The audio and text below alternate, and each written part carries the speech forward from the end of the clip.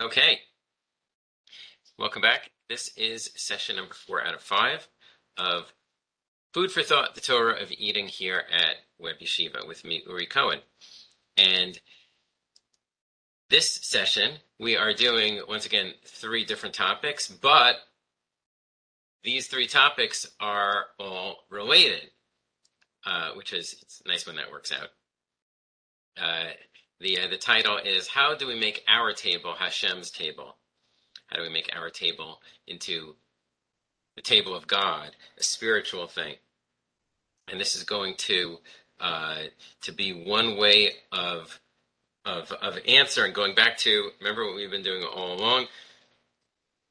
We've been going through some of Rabbi Soloveitchik's answers to the question that he posed in his essay called "An Exalted Evening, the Seder Night" in the book Festival of Freedom, of how can human eating be elevated over the eating that's done by animals. So his answer number 3 is that an animal eats alone. An animal, its eating is just for itself. Rabbi Soloveitchik is going to suggest, and we'll see how he's going to tie that into this topic. The third distinction between eating at a human level and that of the animal: man must not eat alone. The question is, what does that mean in practice? So let's see the way that there are 2 main sources in Chazal that quote the same pasuk, the same idea, the same drasha, the same midrashic interpretation of the pasuk that about a table, the significance of the table, but they go in different directions. So let's take a look at that right now, starting in source number 1. Right. Amar Rav Yehuda. Second. Yeah. Gemara Brachot, starting on Daf Nun Daled Amud Bet. Amar Rav Yehuda. Rav Yehuda said, Shlosh Dvarim. There are 3 things that hamarich behen marichin yamav ushnotav shel adam.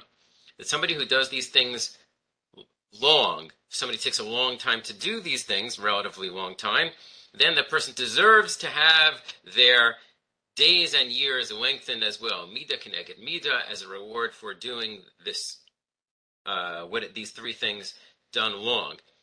And the funny thing about these 3 is that they don't seem to be the same kind of lengthening. Hamarich b'tfilato, if somebody prays at great length. V'hamarich al shulchano, if somebody stays at his table for eating, stays there a long time. V'hamarich b'beit hakisei, and if somebody stays in the bathroom, the toilet, for a long time.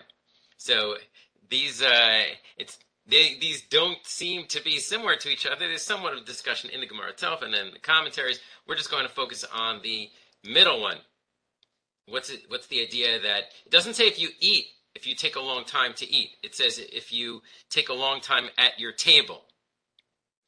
Why? So the Gemara answers, Hamarich al shulchano, if somebody takes a long time at their table, they deserve to have a long life because Dilma ate anya v'yahivle.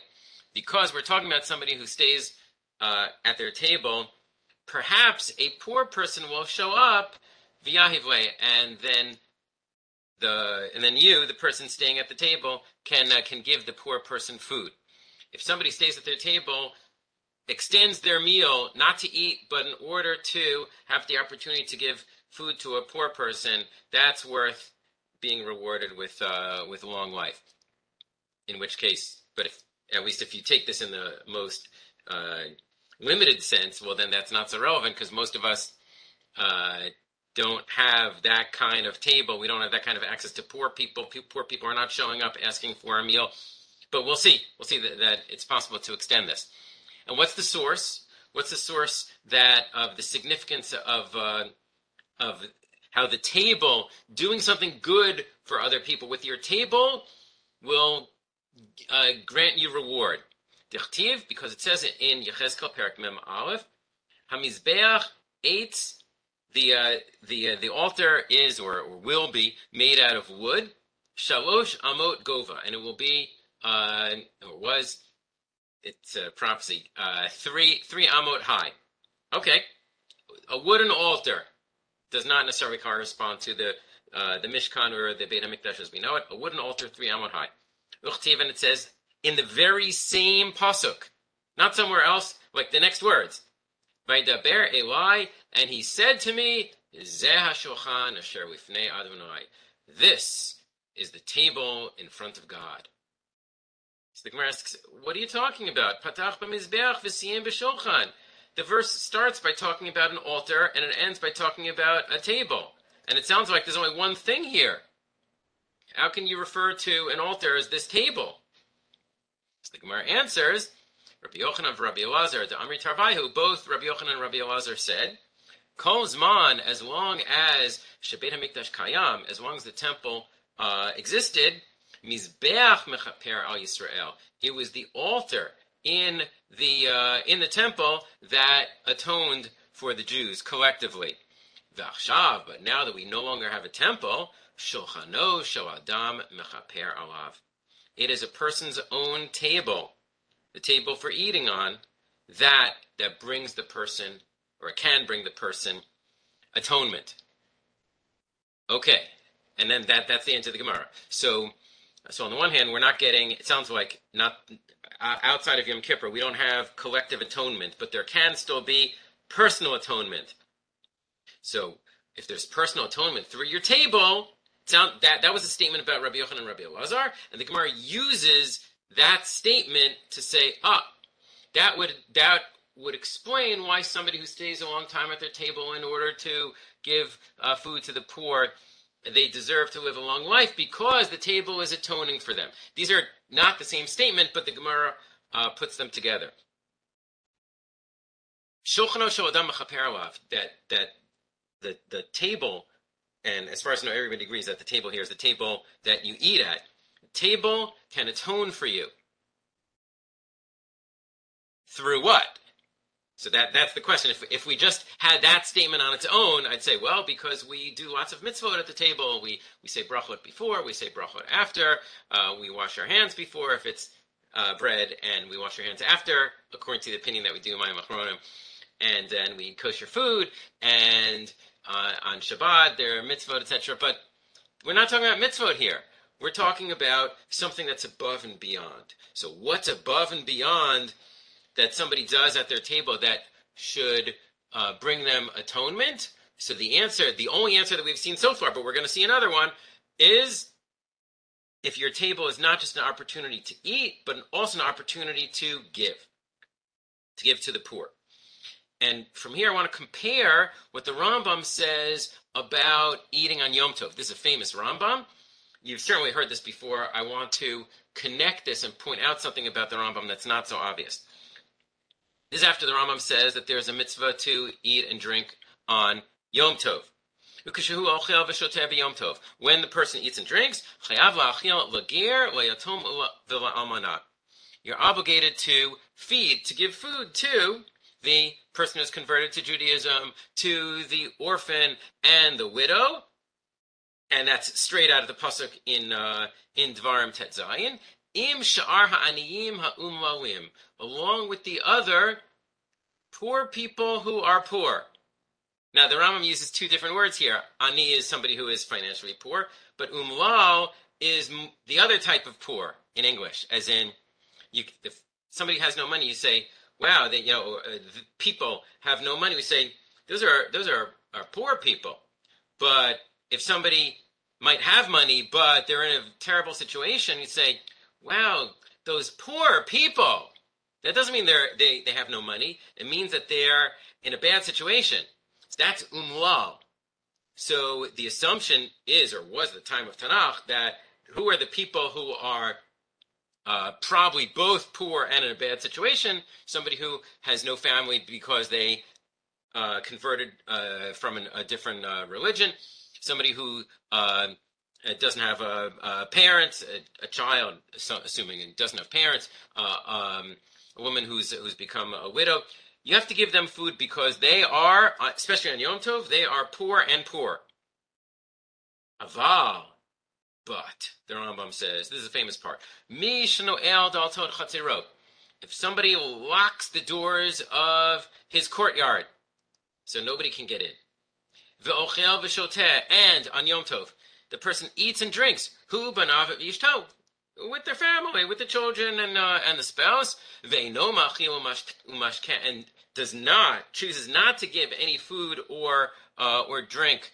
La'aniyim ulamare nefesh. You see how the Rambam equates this with the phrase from before?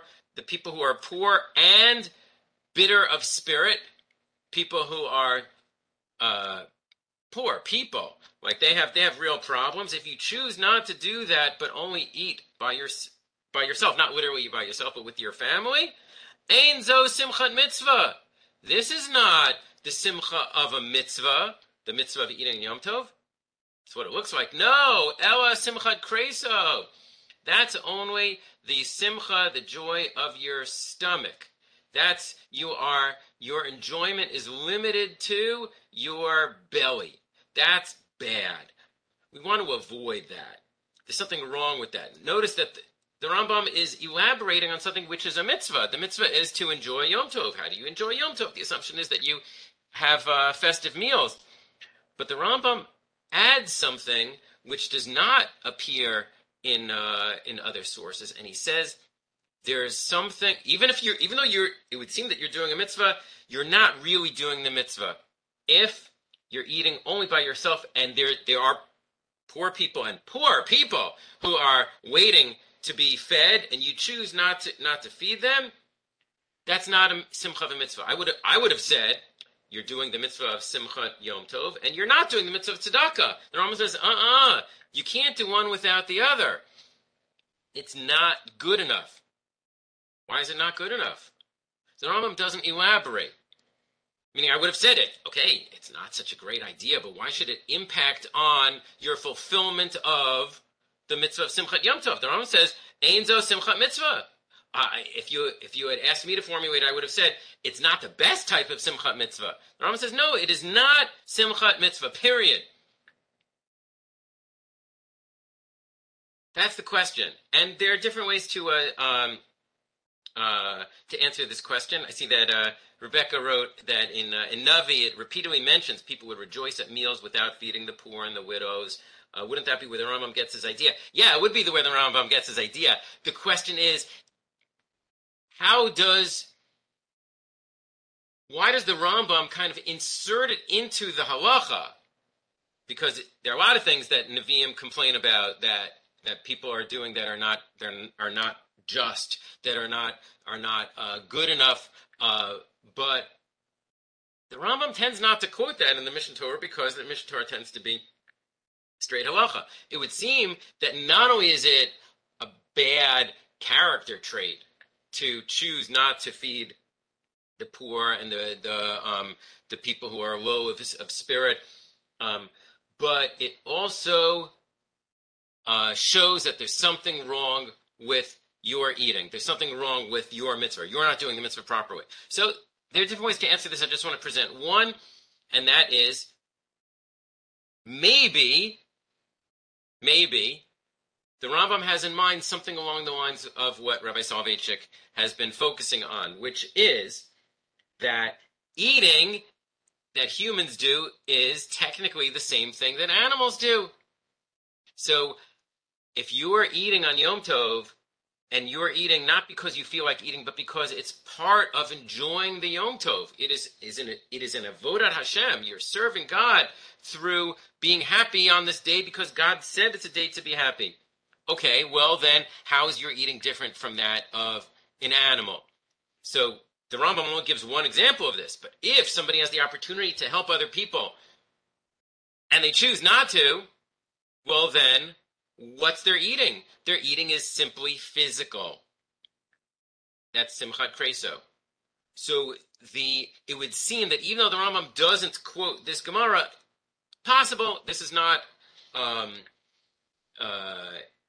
wouldn't say I've proved anything, but it's possible that the Rambam has in mind that your table is supposed to be the opportunity for more than just eating. Because if it's just eating, then there's something wrong with the eating itself. So even though the Rambam is only talking about on Yom Tov, this would seem to fit with what we're saying now.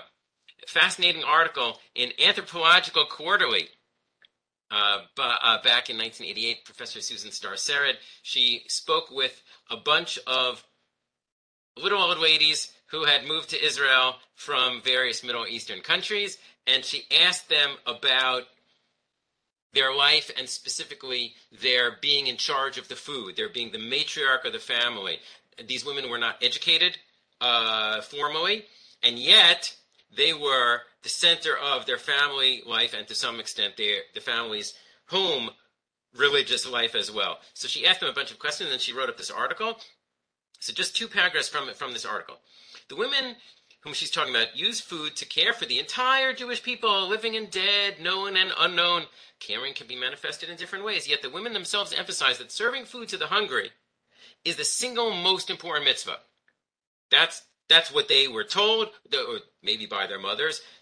From their perspective, there are a lot of mitzvot, but these women who, back in the day when presumably, there were hungry people on the streets of Baghdad or wherever they were coming from, for the woman to give food to the poor, they view it as not just a mitzvah, but the most important mitzvah. And it does say something about you and your community when you say X is the most important mitzvah. You can find a lot of statements in Chazal and rabbinic literature about a lot of different mitzvot.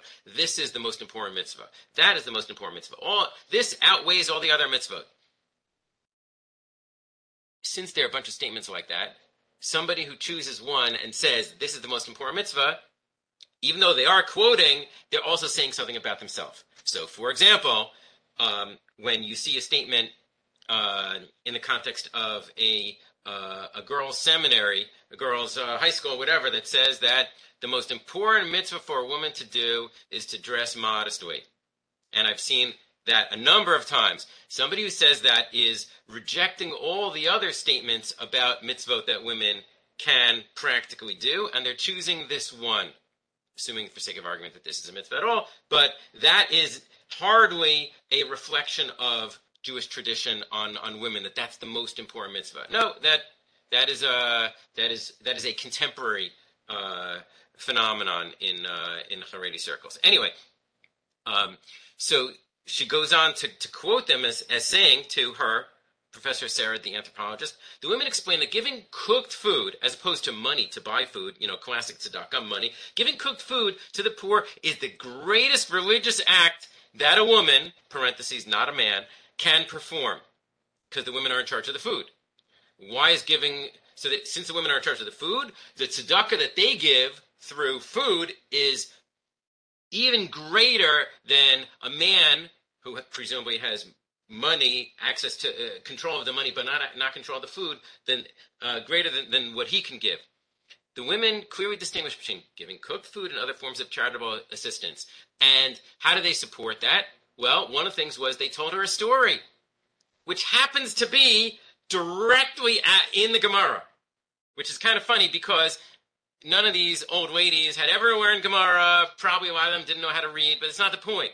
The story was transmitted from mother to daughter, and it became the source of this value for them. And they told the anthropologist this story on a variety of occasions. A rabbi and his wife, and if you want to look it up, it's in Tanit 23b.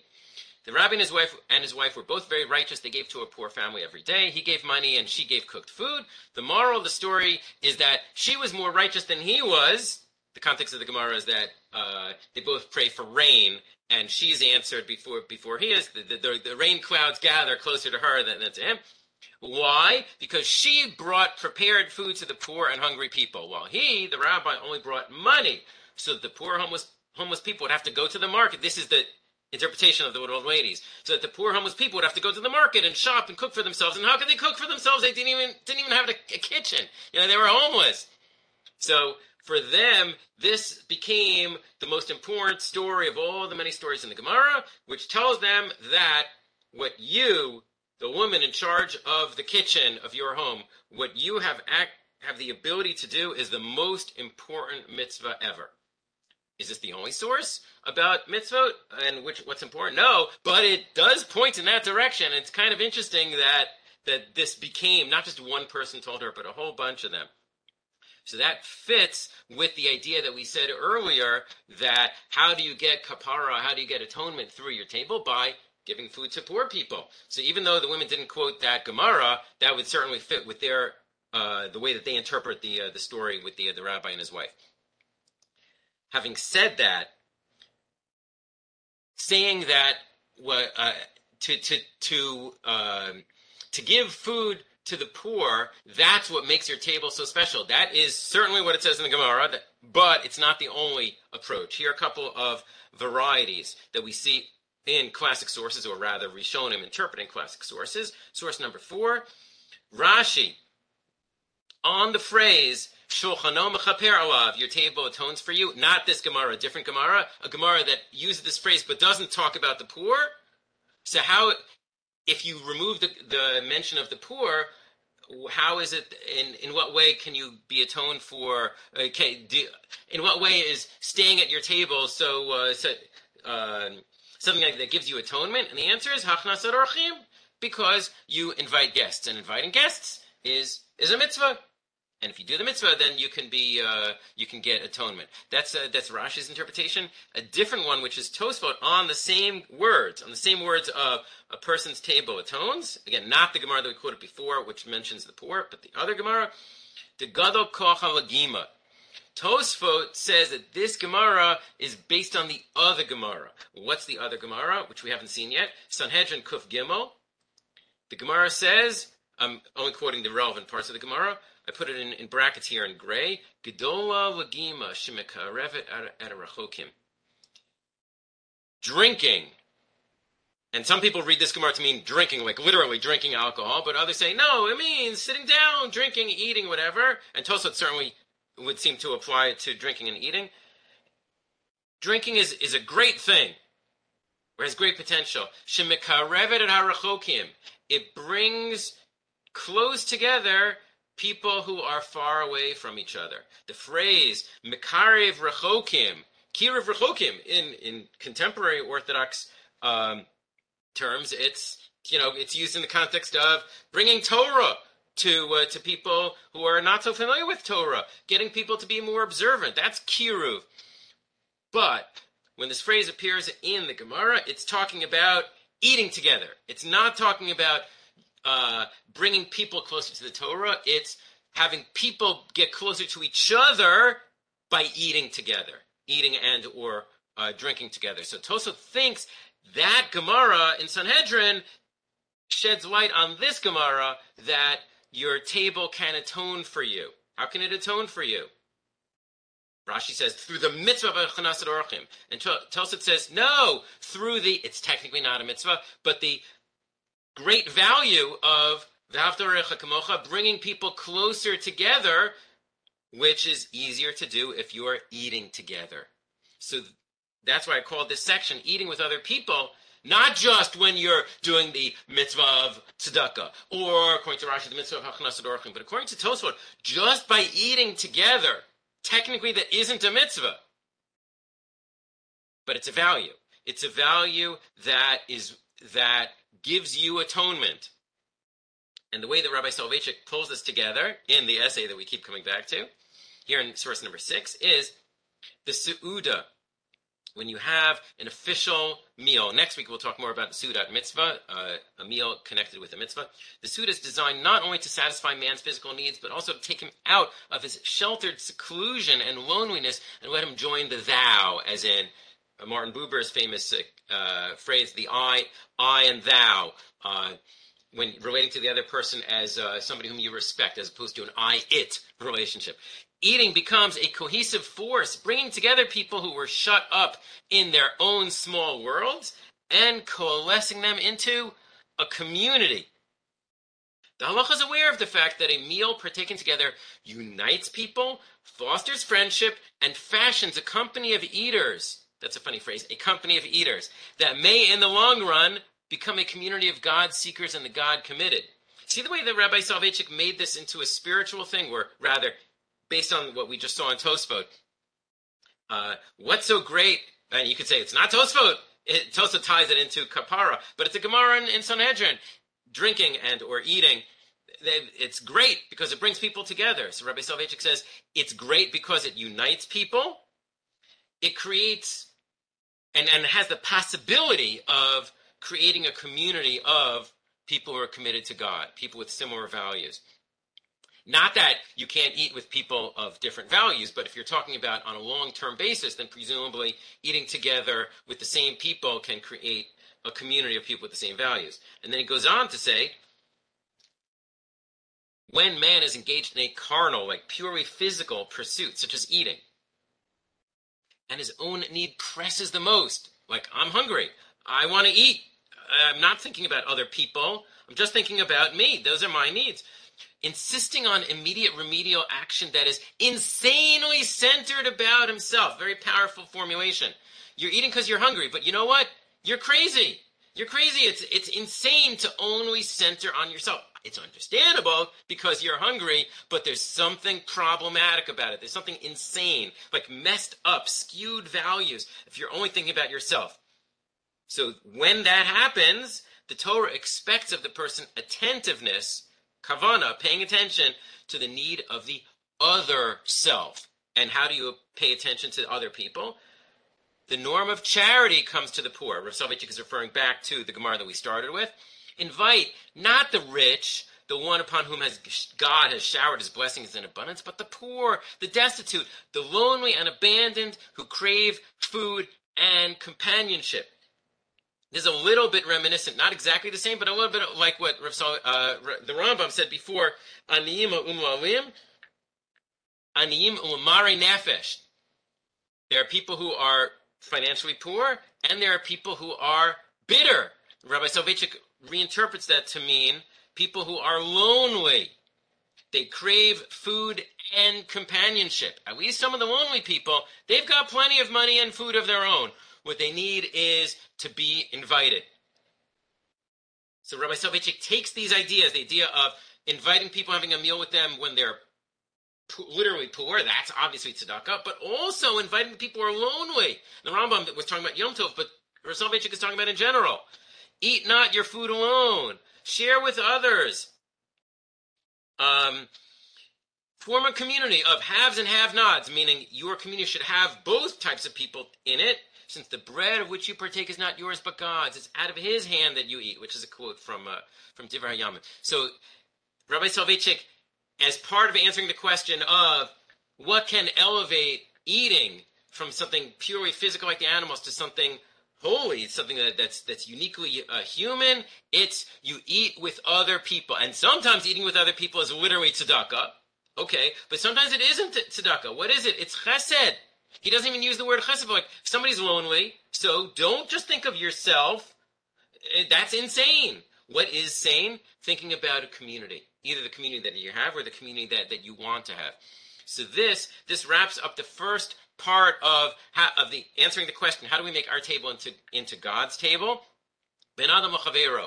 Give to the poor if you can, but more realistically for us, because most of us don't live in the context in a community in which poor people, come to the door asking for food, inviting the lonely and other people who need an invitation. That's how we make our table God's table, and we deserve atonement.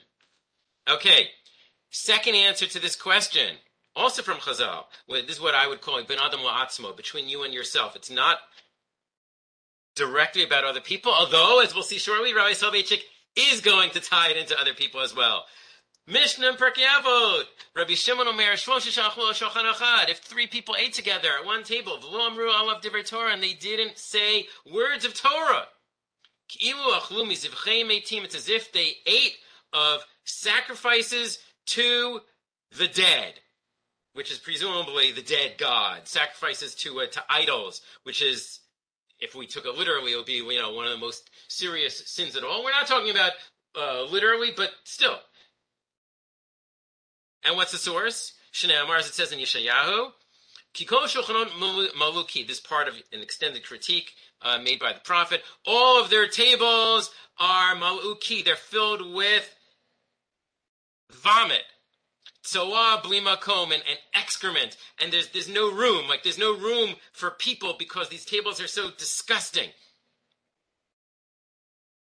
This Mishnah is saying, what makes a table disgusting? Not having words of Torah at it. Aval, in contrast, the Mishnah continues, if 3 people ate at the same table, ve'amru alav divrei Torah, and they did say words of Torah over the table, there's that phrase.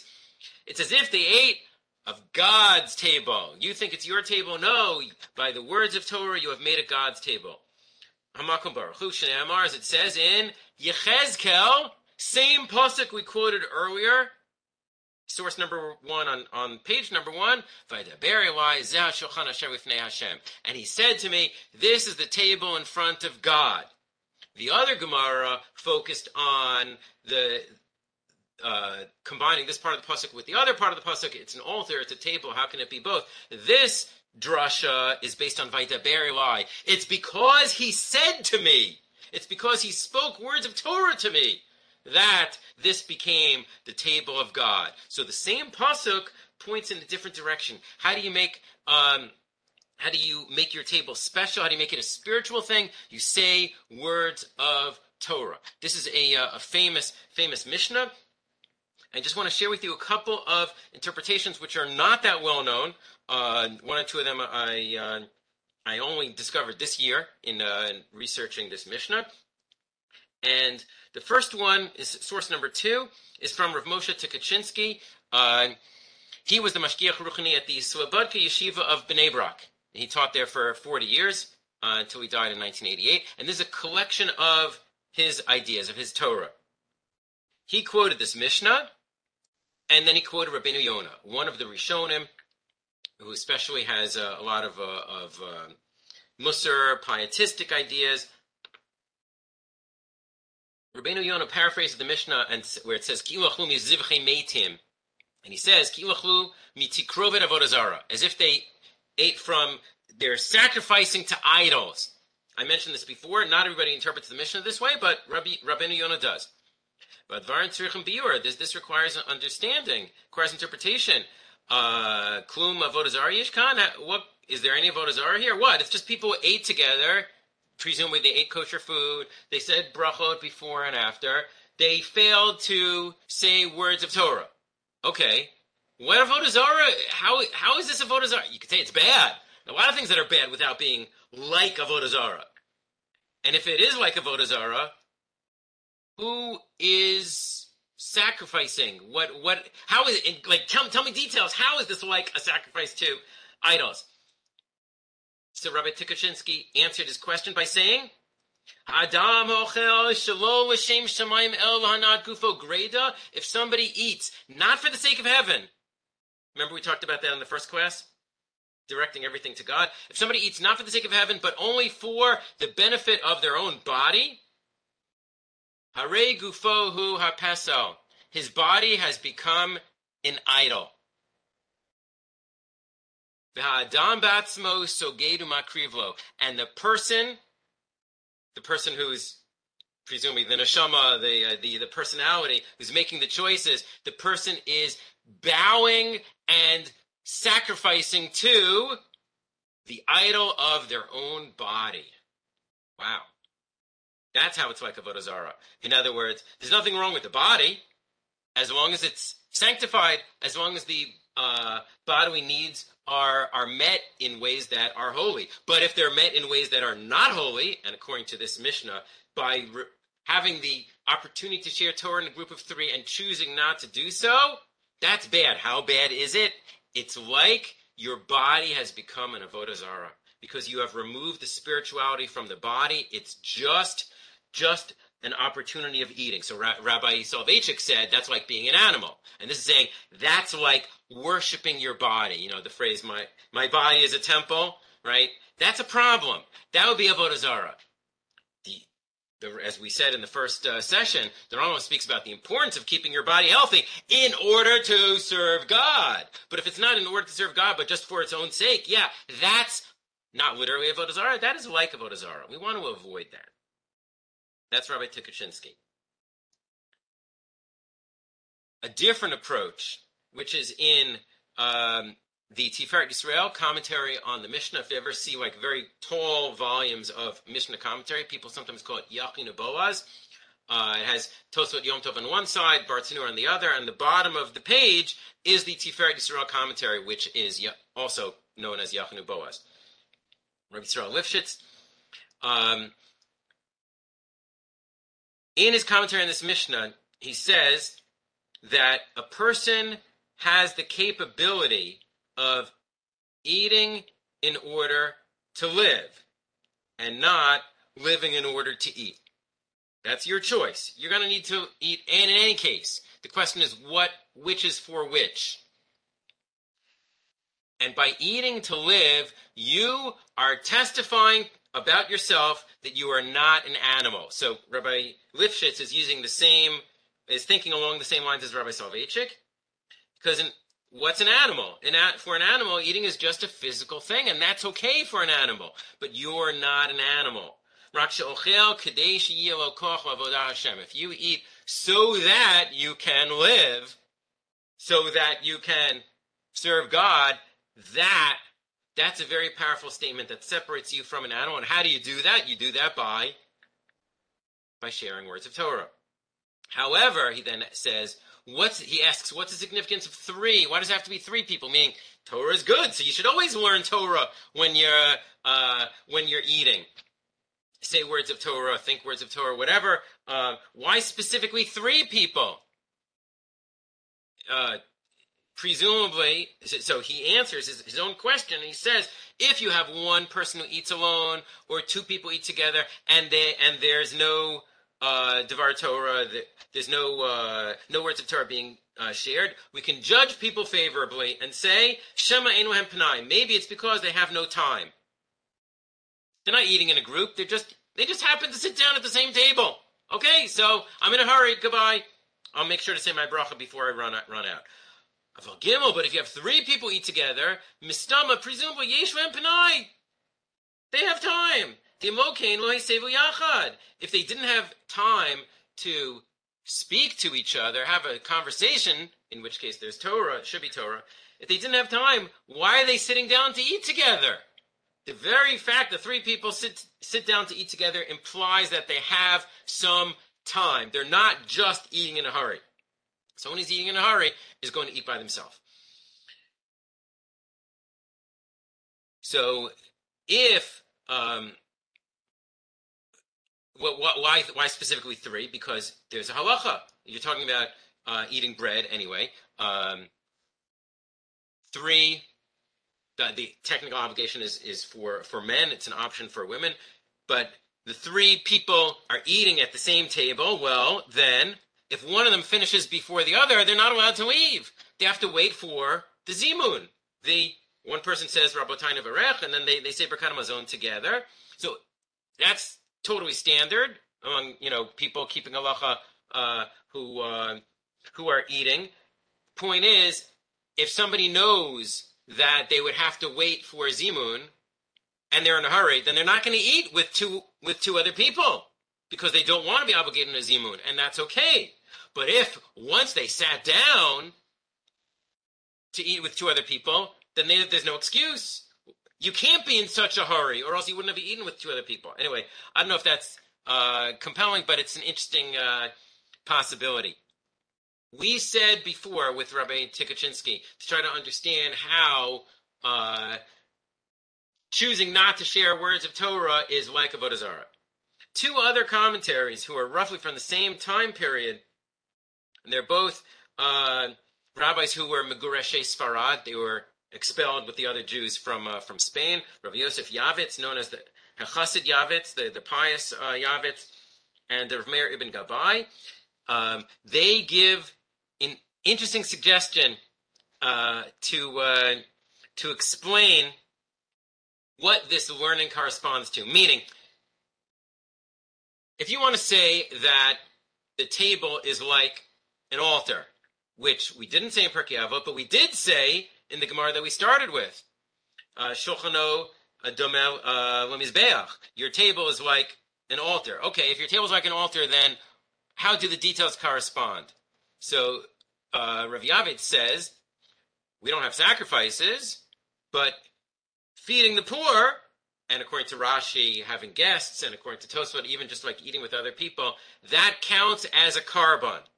It has a special spiritual status as if it were a korban. We don't have korbanot, but this is like b'makom hashir, and taking the place of the singing in the Beit HaMikdash by the Leviim, medaber b'divrei Torah.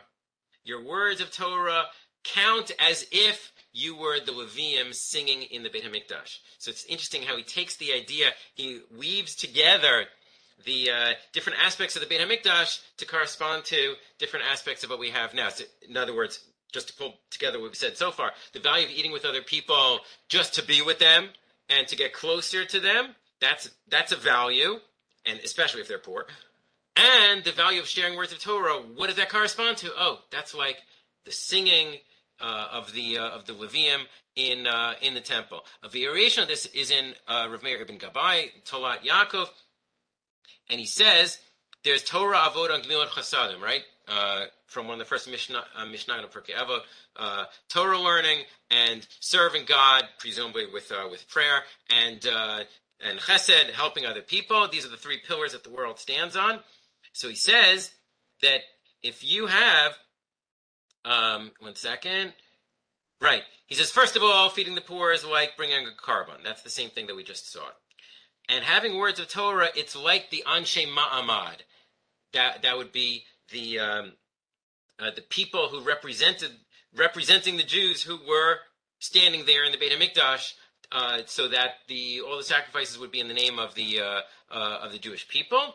Birkat Hamazon, that is like the singing of the Kohanim and the prayer that they would say in the Beit HaMikdash. And he says, and look at that, you have Torah, words of Torah are Torah. You have Avoda, you're serving God through Birkat Hamazon. And Gemilut Chasadim, you are doing Chesed if you invite the poor, and possibly just invite regular guests, and possibly just eat with regular people. Torah, Avodah, Gemilut Chasadim, having them all come together, that's pretty impressive.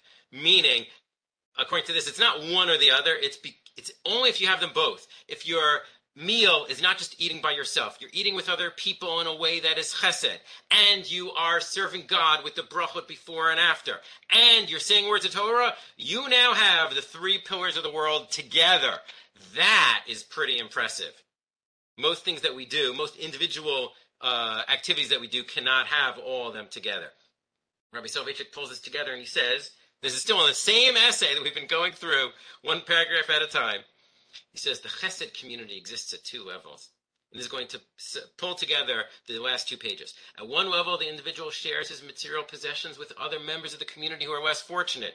This is the helping or sharing community. And this is what we've seen, that not only literally giving tzedakah or food to the poor, but also, Rabbi Soloveitchik said, this is the same person in the same essay, inviting the lonely counts as being those who are less fortunate. That's at one level. At the second level, so you're sharing your food with other people. At the second level, the individual gives away the spiritual goods with which God has blessed him. First one is material possessions. Second is spiritual possessions. You let other members of the community get a glimpse of the beautiful treasures you have acquired through painstaking effort. In the same manner that the Torah requires economic man, Rabbi Soloveitchik always brings things back to blank man, halachic man, religious man, economic man. In the same manner, the Torah requires economic man to open a storage room or a safe deposit box and let others share in his savings, give tzedakah, give food to the poor. So too does the Torah require of a spiritual man to open his mind, his heart, his existence. Invite others. Let them share your thoughts about the day, your experiences of prayer, of God, man, and the world. Notice it's not about literally quoting words of Torah, reading words of Torah from the book. No. It is, for this purpose, Divrei Torah includes reflecting on life, God, relating to God. This is the Torah Chesed community, the teaching community. So for Rabbi Soloveitchik, making your table God's table works at 2 levels. One of them is sharing the material, that's the food, with other people. And the other is sharing the spiritual. That's the Torah, or, by extension, your thoughts about God, man, and the world, which is not necessarily what we usually understand as Torah. Fasting, the Rabbi Soloveitchik ties it all together. And now, let's briefly look at a few customs that are mentioned by the Achronim, that not everybody does all of these, but just you should know these are out there. Each custom has one or more rabbis saying, and the reason you should do this is to remind you that your table is God's table. So now we're talking about Minhagim. The first one is the well-known one because it is literally in the Shulchan Aruch. The Ramah says it.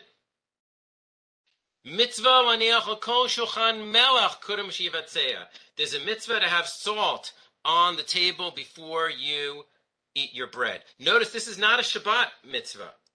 This is Siman Kuf Samach Zayin. It's about eating. We have salt on the table. Some people think it's in order to make the bread taste better.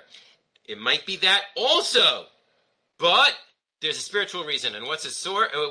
What's his reason? Ki Shulchan Domeh LeMizbe'ach, because the table is or is supposed to be like the altar. Va'achila kekarban, and he says more or less what we just mentioned before from the Megurashei Sfarad.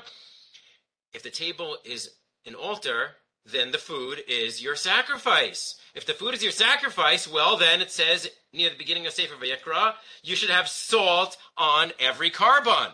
That doesn't mean you have to literally put salt on your food, but by having the salt on your table, you are reminding yourself that this table is supposed to be like an altar. And the Mishnah Berurah adds in parentheses, your table is like an altar because you are giving food to the poor. Meaning he quotes the Gemara that we started with. And the Shar HaTziyun, same rabbi, the Mishnah Berurah, puts in a footnote, and for the same reason that we want to remember that the table has the potential to be God's table, Asur la'arog kina ala shulchan. Don't kill a bug on the table. I guess you're supposed to sweep it onto the floor first before you squash it like a bug. Why? You're not allowed to kill a bug? We're not talking about Shabbat. If you kill a bug on the table, it shows a lack of respect for the table. Now, this is not a well-known source, but whoever does say it, Achronim, whichever Achronim say it, they tie it into the Shulchan is like LeMizbe'ach. If it's like LeMizbe'ach, then you treat it with special respect. And with that in mind, look at source number 7. The Ruvos Ephraim of Ephraim Greenblatt was asked, why is it that we tell our kids, don't stand on the table. Don't sit on the table. Why? It's just a table. There's no halacha here. And he quotes the Shulchan HaTahor, appropriate name for a book, the Pure Table by Rav Aaron Roth, who says you should not sit or stand on the table because Shulchan Domeh LeMizbe'ach, because your table is supposed to be like an altar, and therefore, as part of remembering this is supposed to be a holy thing, we have to treat it as if it's holy. It is not literally holy. The same way that presumably a custom-developed boy's yarmulke falls on the floor, so he picks it up and kisses it. Really? According to all opinions, there's no kedusha in a yarmulke. There's no holiness at all. Why would somebody kiss it? Because it has taken on the connotations, the associations of something that's part of serving God, even though it is not a halachic requirement, but it's understandable. With this in mind, I want to go back to the comment that I skipped from before that Mark asked. Since we're talking about the table being a mizbeach, can you talk about removing knives before benching Birkat Hamazon?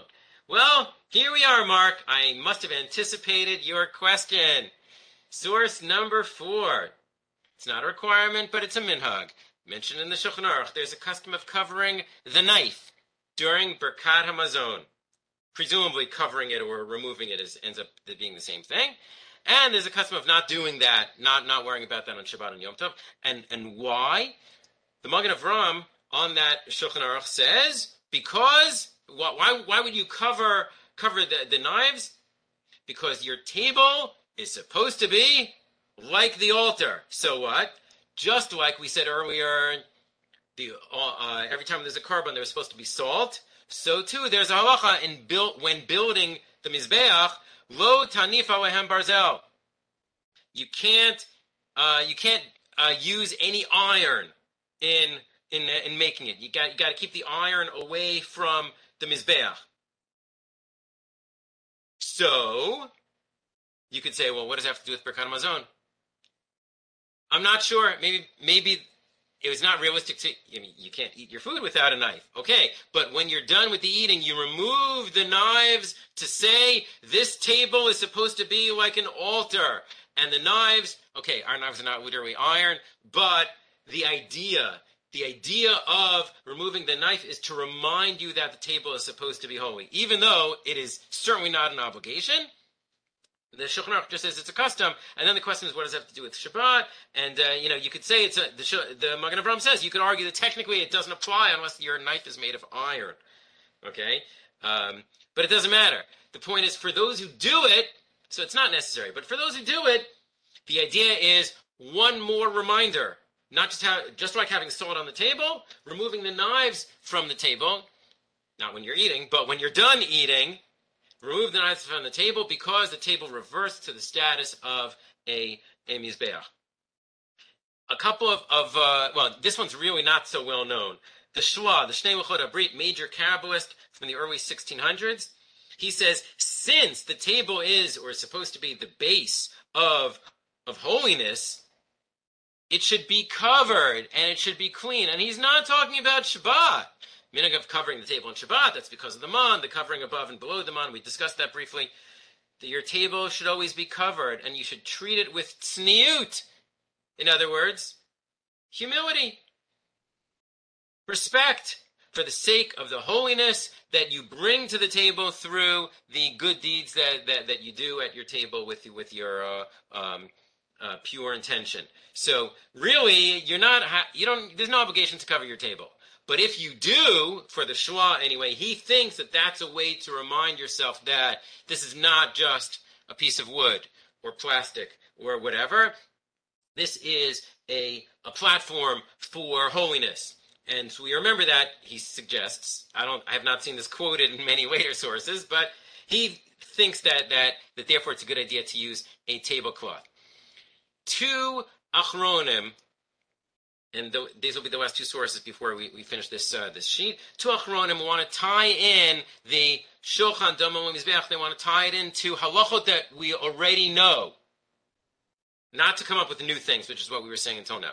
The Torah Chaim, Rav Avram Chaim Shor, on commentary on Gemara and Sanhedrin, suggests that the reason for the halacha, which we haven't seen yet, when you make a motzi, and nothing to do with Shabbat in general, when you make a motzi, it's preferable to make a motzi on a kikar shalem, on a whole loaf. So you're going to eat a bagel, and you want to cut the bagel, that's fine. First make the motzi on the bagel, and then cut it. Why?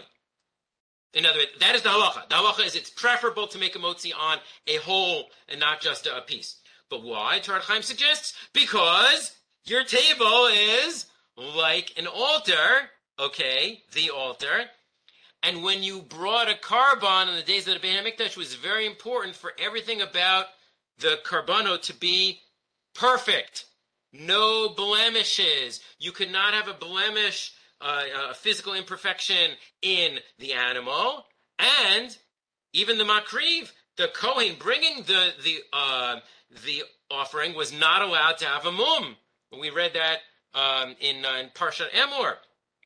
So you remind yourself, you make the association for yourself that your eating is reminding you of the altar and things associated with it by, all else being equal, choose the whole loaf.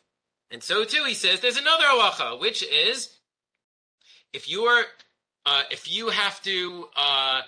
making a borei pri hagafen, you're drinking wine or grape juice for a ritual purpose, which could be after Birkat Hamazon, or it could be making kiddush, or havdalah, or any other times that we say borei pri hagafen. There's a halacha that cup is not supposed to be pagum. So pagum means literally messed up, but what does it mean in practice? It means if somebody already drank from that cup, you can't, even just a sip, you're not allowed to use that cup with that wine for a mitzvah. you can get around it by putting a little bit more wine or grape juice in it. That's halacha, right? So why? So he suggests the reason for that halacha that that when we drink wine for ritual purposes, the cup cannot be pagum. It's because this is like a mizbeach. And on the Mizbeach, everything had to be perfect. And if somebody drank from this cup, it is not a perfectly full cup of wine anymore. Therefore, it has to be filled up, not because it has to be full, but because full will be perfect. And you need to think in those terms, basically, according to the Torah Chaim, not that you need to do new things in order to remind yourself that the table is like an altar, but that when you follow these halachot about choosing the loaf or bagel that is whole, and making sure that the wine is not pagum, that those halachot are, he suggests, because of this idea that the table is like the altar. One more idea. I don't do this, but I know a bunch of people do. Right before or part of Netilat Yadayim, washing before eating bread, they say a pasuk, Erchatz b'nikayon kapay v'asavava et mizbechacha Hashem. I will wash my hands with cleanliness, or to make them clean, and I will go around your altar. A pasuk in Tehillim Chavav. Why? I understand. If somebody asked me why would anybody say that pasuk, I'd say it's a pasuk about washing your hands. So you say it when you wash your hands. He says no. It's washing the hands tied into the Mizbe'ach in the same pasuk.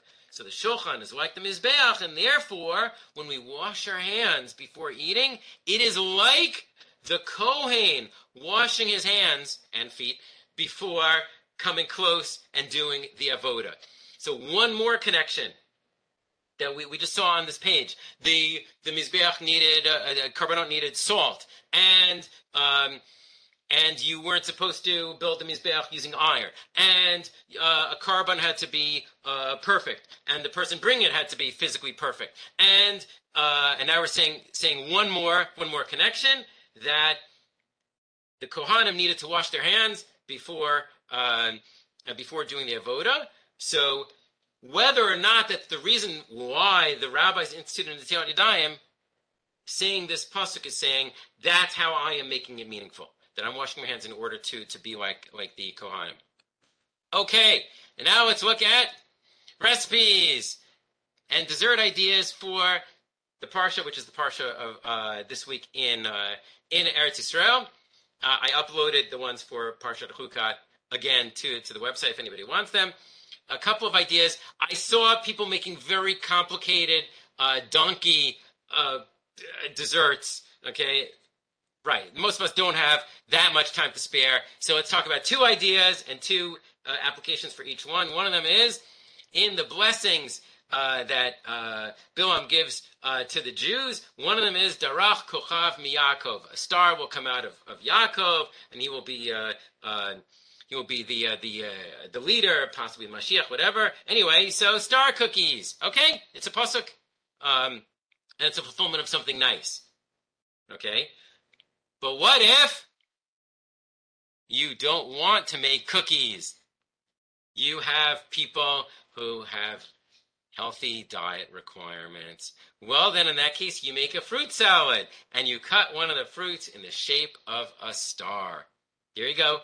A different application of the same pasuk. Okay? One other thing in the brachot given by Bilam this is the famous one, Matovu Alecha Yaakov. How great are your tents, O Yaakov. Okay, well, how do you make a tent, something that reminds you of a tent that's a dessert? So Ilana Weiss, on the website Jewish Women Talk, said that, quote-unquote, a tent made out of ice cream cones filled with brownies, also known as brownie cones. And she doesn't even bother with the details. Take your favorite brownie recipe, put the batter into the cones, and bake.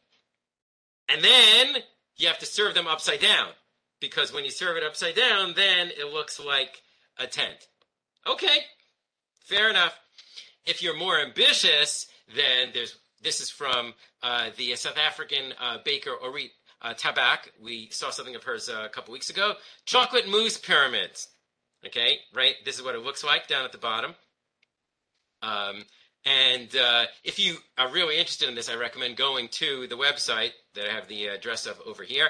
I copied the instructions, but I didn't copy the photos in between each stage. It's that kind of recipe. But ingredients are very simple. Chocolate chips, Rich's Whip, and margarine. You can't go wrong with that. Of course, granted, there are 12 steps, and I would probably feel too intimidated to do this. But what you end up with is something that looks more like a tent than an ice cream cone does.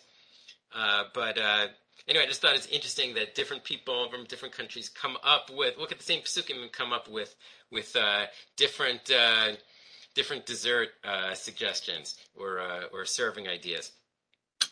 Okay, our time is up. I think we went through all the comments. Does anybody want to bring up any other issues, either writing in the chat or unmuting yourself and talking? Thank you very much, Kol Tuv, and have a good week. I have to go. Thank you, Kol Tuv. Thank you. You too. Okay. I just wanted to say that I think it's really interesting because a lot of times people look at like all these Parsha desserts and stuff and think, oh, it's so cute, it's so funny, how adorable. But really, the shir you gave today is like a defense for this. This is serious because if you're serving a dessert that looks like this, you're like virtually guaranteed to share divrei Torah at the table, and now you have just like uplifted the entire meal for everybody present. Yeah. And so it's, even though it's usually presented as like a fun thing for kids, and it certainly can be, but yeah, just the idea of a connection to the Parsha in the food. Something we didn't mention before, but there's no rule that the divrei Torah at the table have to be about the Parsha. Shocking, but true.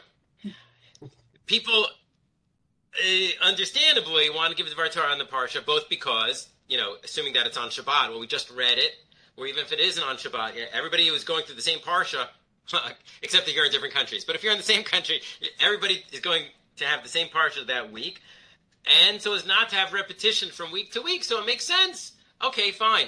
But it's funny that people they get so used to it that they assume that, the Torah has to be on the Parsha, or if not that, then at least something your kids, learned in school that week. But no, somebody can say, here's an idea that I heard, and then people are waiting for them to tie it into the Parsha. I'm like, no, there's no tie into the Parsha. Why? Who said that there has to be? So yes, so this is one way of making sure that every week you're doing different food. Some people like to have different food every week, but that can be a lot of time, a lot of effort. So if you have the same food every week, but you change the dessert based on the Parsha, or possibly regular food. I haven't been choosing those mostly, but there are a bunch of, we saw a couple of them. There are a bunch of regular food ideas that tie into the Parsha. And some of them are a little weak. I tend not to bring those here, but like there was a recipe I saw today that involves alfalfa, not a dessert, part of a salad. And then when serving it, you say, I put in alfalfa because everybody knows that that's donkey food, and for Bilam's donkey. So does that count as words of Torah? Let's say, probably. I just wanted to add in terms of like what counts of words of Torah. I don't know if this was actually said by the Vilna Gaon. I'm guessing that it wasn't, but it's reported in the name of the Vilna Gaon that you can fulfill the obligation, the value of saying words of Torah at a meal if you quote the Mishnah that says you're supposed to say words of Torah at the meal. I wouldn't recommend doing that in general, both because everybody's heard that already and because people usually expect something a little bit more. But I guess if you're dealing with people who are in a hurry, let's do the Zimun and get out of here. So you could be Yotzei with that. Can you really be Yotzei by quoting the Pirkei Avot? Well, according to this teaching in the name of the Vilna Gaon, you can. But even if that's not correct and that's not good enough, and the Vilna Gaon is incorrect, or whoever said it, even if that's incorrect, by quoting that opinion is definitely Torah. So that would be good enough. And then if you say that, that whole thing that I just said now. Well, I heard something even crazier, which is that if you're really in a pinch, it's okay as long as you say al naharas bavel, or if you say shir hamalos, because now you've got actual divrei Torah that you're saying at the meal. I was like, wait, that's kind of lame, people. But that's what the defense was.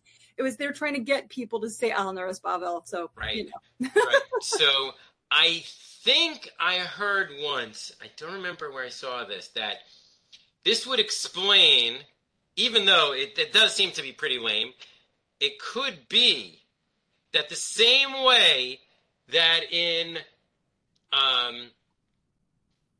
there's a custom of in a daily morning minyan for right before starting Sukkot Zimra, there's a Rabbi Shmuel Omer, the 13 ways of interpreting the Torah. Why do we say that? It has nothing to do with davening. It has to do with learning. The simple, straightforward answer is in order to have a Kaddish D'Rabbanan. Yeah. Mm-hmm. Okay? Right before davening starts, before the formal davening starts. But what do you need to say Kaddish D'Rabbanan? You have to quote words of Torah. Okay? So let's quote these words of Torah in order to have the Kaddish D'Rabbanan. Okay. So it could be, pretty sure I saw this somewhere, it could be that the custom of saying Shir Hamalot before Birkat HaMazon on days when Tachanun isn't said, and on days when Tachanun is said, is in order to, at the very least, fulfill the technical requirement of words of Torah during the meal. Maybe. Even according to that, it's not that you should rely on that, but it could be that would be a parallel. Maybe, maybe not. Okay, bunch of things to think about. Any other comments before we wrap it up? Okay, so wish everybody a good rest of the week, a Shabbat Shalom, and hope to see you next week for number 5 and last in this series. Take care. Thank you.